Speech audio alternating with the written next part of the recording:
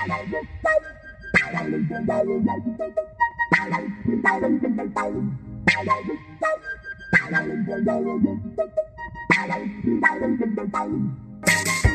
to Ecommerce, a podcast for e-commerce wearable brands navigating technical complexity and change, brought to you by Command C.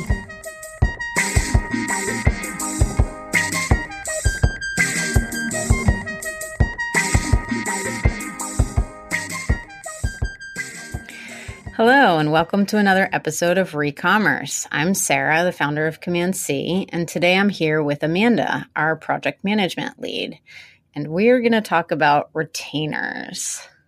Hi, everyone. I'm Amanda. I lead a lot of retainer arrangements with our clients, and we've been working retainer structures for many years now. We've learned a lot along the way. So, what type of merchant is a retainer arrangement a good fit for? Retainers are really best suited for businesses that want consistent engagement with their site. And why would a business want or need that? How would they, I think in an ideal world, like anyone would be like, yeah, I want consistent engagement with my site. But what's really like the benefit of that setup? So retainers really encompass two different threads of site work. They cover ongoing maintenance and platform support, and they also cover new features and site enhancements. Some platforms need more support and maintenance than others. And for those sites, we spend a lot of our time on site upkeep. It really depends on the platform mostly. But some platforms like Shopify don't typically require a huge amount of maintenance. So we have a little bit more freedom to spend more of our time on building enhancements and moving the site forward with new features. Presumably, retainers bring with them a higher level of communication. So for example, baked into our retainers is consistent meeting cadence. So we meet either weekly or bi-weekly to make sure that everything's moving forward on a regular basis. We have a lot of touch points. We work on retainer sites every week in sprints that are arranged to align with the client's priorities. And what that leads to is consistent velocity. What is velocity? So velocity in this context is the speed and cadence with which a project moves forward. So the higher the velocity on site work, the more your dev team will be able to accomplish. It's really about speed. If you're on a retainer agreement with an agency, they know that they can work for X number of hours a month. So they set aside that time to devote to your site, and they assign specific resources to make sure they're available. It ensures that things are always moving forward, as opposed to if you're working on a project-by-project basis where one thing is completed and work stops until the next project is started up.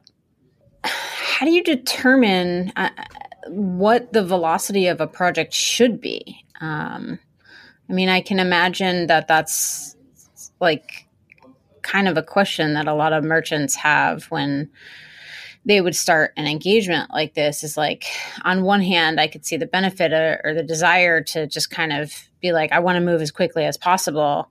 But obviously, the more resources you put towards a project, the more expensive that's going to cost. Like, how do you determine what's appropriate for where you're at as a business?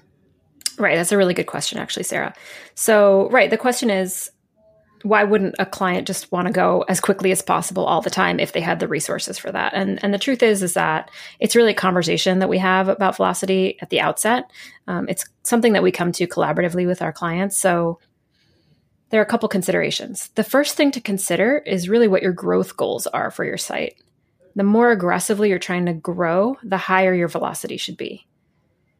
Secondly, you want to consider the stage you're currently at. So at Command C, as you know, Sarah, our model is always challenge, equilibrium, or growth. And it's really important to know what stage you're in, because that will help inform how quickly you need to move.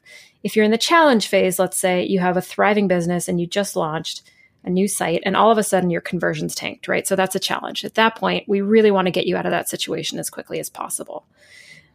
And that's good motivation to begin a high velocity. We begin with high velocity. And then once we start moving into equilibrium, you might feel free to slow that velocity down a little. So it means that everything's working as you expect. You're not getting customer complaints from your site, and you can really start to stabilize and start thinking about growth and new goals. It's always really a conversation between your goals and your current stage. Mm-hmm. That's a helpful point.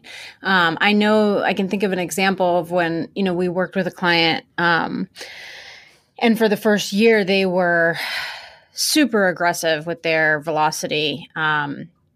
just trying to, investing a lot in the site, trying to move things forward as quickly as possible.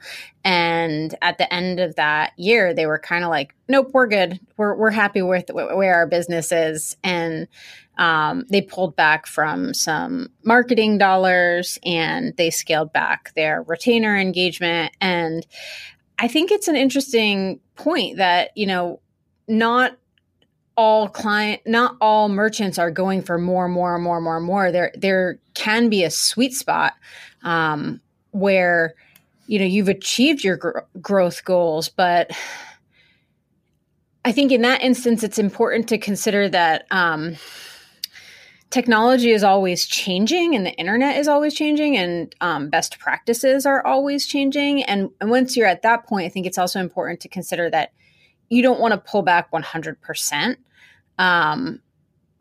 But maybe, if you're at an equilibrium point, like what could an engagement like that look like when, you want to maintain where you're at, but you're no longer in this like aggressive growth mode? Sure. I mean, we see that happen a lot actually, because we do a lot of rescue projects and people come to us in a state of challenge quite frequently. I mean, that's something we deal with every day. So a lot of the time in that case, you'll see, like you said, in the beginning, they kick off with a much more aggressive timeline and a client might engage in a, 60-hour retainer package with us. That means we're working on their site 60 hours a month. And then as we get from the place of challenge, things start to stabilize and they don't feel the need to put as much time and energy and money into growth. And we're just sort of, out of the danger zone. You can definitely, we see people scale back the retainer hours. And so that ensures that we're still paying attention to the site. We're still working on it on a regular basis. So nothing's falling through the cracks. Everybody's eyes are still on it. And we're still doing maintenance, upkeep, and, tweaks here and there as they come up. But you're nowhere near the original velocity that you were at because you're working with fewer hours in the month. Mm-hmm. And I just want to touch on something you alluded to earlier, which is that, a platform like Shopify doesn't need a lot of upkeep and, a platform like Magento does. Mm-hmm. Let's speak a little bit to kind of the differences when we say upkeep. Like, what are we talking about with regards to those two platforms? Right. So they're really different. I mean, at the end of the day, they provide they have the same function in terms of running an e-commerce store, but they're really different. So Shopify is a hosted platform. And with that comes a whole quite large team of employees keeping that platform up and running.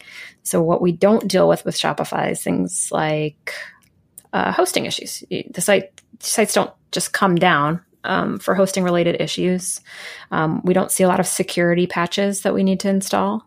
Or updates we need to do to the platform because those are being handled by Shopify themselves. With Magento, since it's more open source, typically we do have to do security patches on a regular basis or version upgrades depending on what version of Magento you're running. And essentially, you have a lot more freedom with Magento, but with that freedom comes a lot of responsibility. So there's just a lot more upkeep. Mm-hmm. Shopify tends to handle those things internally. And quite frequently, we don't even know when there are issues because they've either been handled so quickly that we don't see them, or they've managed workarounds that we don't even know about. So, I mean, is it safe to say that there's no upkeep with Shopify?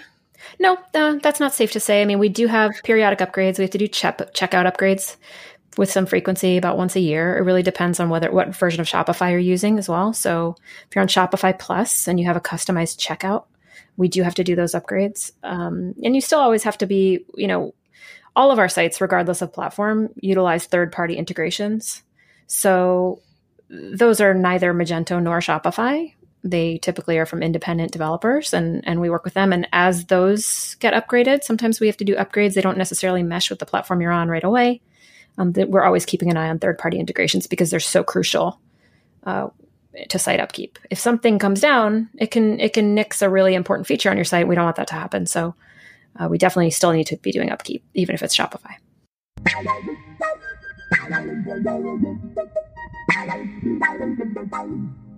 You're listening to Recommerce, a podcast for e-commerce wearable brands navigating technical complexity and change. Brought to you by Command C, a development team that saves e-commerce retailers from outdated tech and ineffective operations, with a strong focus on Magento and Shopify Plus. You can learn more about how we help at commandc.com.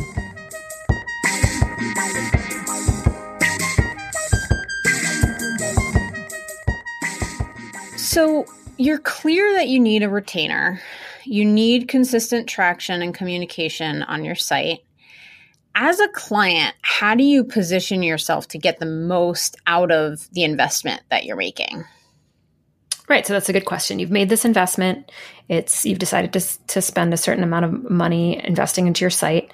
How do you really get the most out of that? So typically, our clients engage in a retainer plan after we've completed a code audit on the site. That's our internal workflow. A client comes in from a code audit and then moves into, generally speaking, into a retainer package. The audit that we deliver contains time estimates for all the fixes and features that we've assessed and audited on the site. So we do a background audit, and then we talk about new features and things that may be broken, and then we give you a sense of what kind of effort that will take. And that list becomes the initial backlog of work that we'll be undertaking. This is generally how it works. Not always. Of course, there are exceptions. So we kick off a retainer plan by meeting with the client to make sure we're aligned on priorities. And this typically is something the client will arrange, is what's from a business side, what's the highest priority. And, to a certain extent, we weigh in on that priority as well. But it really comes from the client. And then we usually work in that order. Another thing we do is establish a schedule for regular calls. These are generally biweekly for the most part. And then we set up a sprint, which is a predetermined batch of work that we aim to complete in 2 weeks before our next call. So we have your list of priorities. We're working in order to make sure that we're aligning with your business goals. And then as we work things out, we have a call, generally speaking, twice a month to make sure we're all aligned, to let you know how it's been going. In some cases, we give demos to show what's working on stage. And then we just sort of keep in close communication about ongoing work. And then we meet again every 2 weeks. So this keeps the site moving forward. It keeps that cadence that we were talking about earlier. It's really important to have regular check-ins to get the most out of your retainer. And then we set up another sprint, and the cycle continues. In this model, there's always work in progress at different stages. So some things are waiting to be deployed. Some things we're starting to investigate. We're doing an initial investigation. And then, of course, things have been launched already, and we may be monitoring them or tweaking them now that they've been live. So we're looking at how your customers are responding, and we're sort of, all eyes are on the things that have been recently deployed, and we're making sure they're working. And then, once it's clear that they're working for you, we sort of cross them off our list and move on. Mm-hmm. Mm-hmm. You mentioned priorities, and it occurred to me that this is a really important point when working with an outside agency, right? So if you have an in-house kind of team of developers that you're working with, presumably they're in on all your internal meetings. The lines of communication might just inherently be a little bit more open in terms of kind of knowing what's a priority and what's not. And I think that this is a really important point and kind of like distinguishing factor when you're working with an external agency, is that to really set yourself up for success as a client, there's a lot that you get to offload onto that agency, but there are also some specific things that you can do and will need to do to ensure success. And I think that that's one of those points that's so crucial, is constantly making sure that priorities are clear, because we will be working, in sort of siloed chunks of time where, we're not going to constantly be on the phone, constantly be chatting. Of course, we will do that when it makes sense, but to be efficient, that making sure that those priorities are there is such an important piece of this mix. Right, for sure. So, we work in as much of an agile way as we can. So we work in sprints, and like you said, we can't be talking every day in the same way that we would if we were sitting in the same room with a team. And we also don't want to do that because we want to be as efficient as possible and allow our developers to put their heads down around really tough problems. Ostensibly, these are challenges you're having. Our team needs to be able to focus on them for a few days, a few weeks at a time.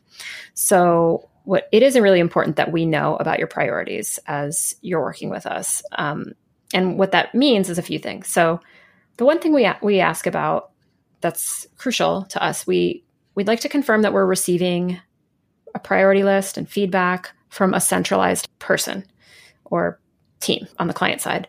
So it can be really tricky when we get a lot of feedback from a lot of different folks on the client side because we're not clear on whether or not those directions have been aligned. Sometimes they're conflicting, and we don't necessarily know if the priorities are actually the business's priorities. It's important that as a client team, you get together and you get buy-in from your whole team and you're paying attention to what the priorities should be. So as we mentioned earlier a couple times, there are 3 phases a site can be in when they come to us: challenge, equilibrium, or growth. If a site's currently challenged, that means that there are issues on the site and that things are not working. Something, either conversions are not happening, things are broken, customers are complaining. And it can be a little bit more clear what priorities are in that phase because you're working hard to solve those pain points. The challenge is when you move into equilibrium is really sort of like knowing how to move forward. Once you've solved the issues, you're in equilibrium and you want to move toward growth. So then what do? Right? I mean, this is like a very big question for everybody all the time.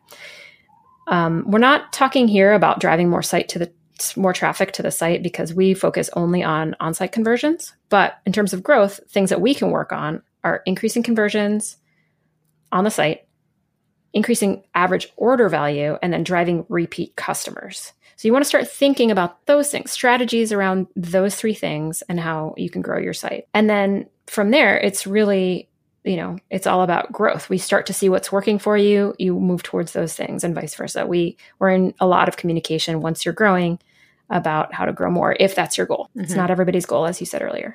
So kind of a segue from the priorities conversation is kind of talking about this idea of a backlog. How important is that? And how do you establish and manage one? Right. So a backlog is really important. First of all, it makes sure that your dev team is always busy and working. As we know, there are always things to be worked on. So it's important that your developers know what those things are so that they can keep moving, even moments of what seem like downtime on your end. It ensures that everybody is moving toward the goals that you've set forth. A backlog is also important and helpful in the sense that things come up throughout the month that you might not want us to work on right away. It might be something that you're thinking about, 6 months out, but a backlog can be really useful to keep track of those things. Sometimes you have an idea for your site and it just sits there, you write it down on a piece of paper and it's gone. But this gets us thinking about those things. We can weigh in on them. Even if we're not going to work on them for a few months, we can give you a sense of the amount of effort. We can tell you other ways you might want to consider that may not need as many resources as you want to allot to it. It's just a great way. And because the backlog is always prioritized, you can just leave those things at the bottom of your backlog. It means that we're not approaching them anytime soon, unless you change your mind and want to do it more quickly. But they're still in the conversation. We can talk about them on calls if we want to. We can, discuss alternatives. We can be looking into third parties. There are a lot of things we can do for things that you're not currently working on, but that are in your backlog. Mm-hmm. Mm-hmm. Yeah, that's really great info. I want to wrap up, but before we do, I guess I just kind of keep coming back to this idea that wow, this sounds like a lot of work. What's the benefit of, working with an outside agency on a retainer? Right. So you're right. It definitely does require a high level of engagement on the part of our clients, and retainers are the right path, really, if you want to be involved on a regular basis. One of the benefits, really a huge benefit of working with the development team is that you have a whole team. It's not just one person in-house who has a role to work on your site. You have project management, you have some creative resources, potentially, you have a team of developers. And we have a lot of experience. We've been doing this for 15 years, and you have a lot of folks working on your site, and you have a lot of more QA too. QA for sure. That's a big one. Yeah, of course.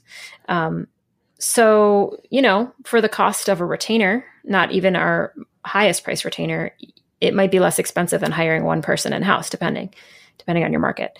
So you really get a lot of bang for your buck. And,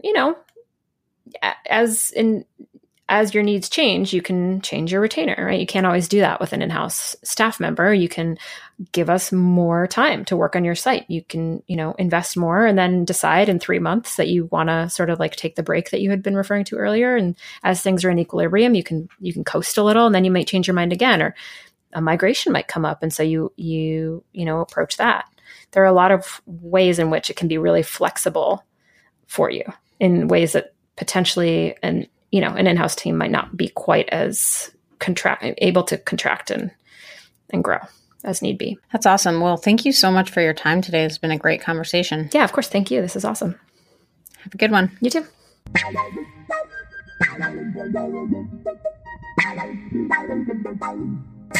Thanks for listening. We hope you join us again for another episode of Ecommerce.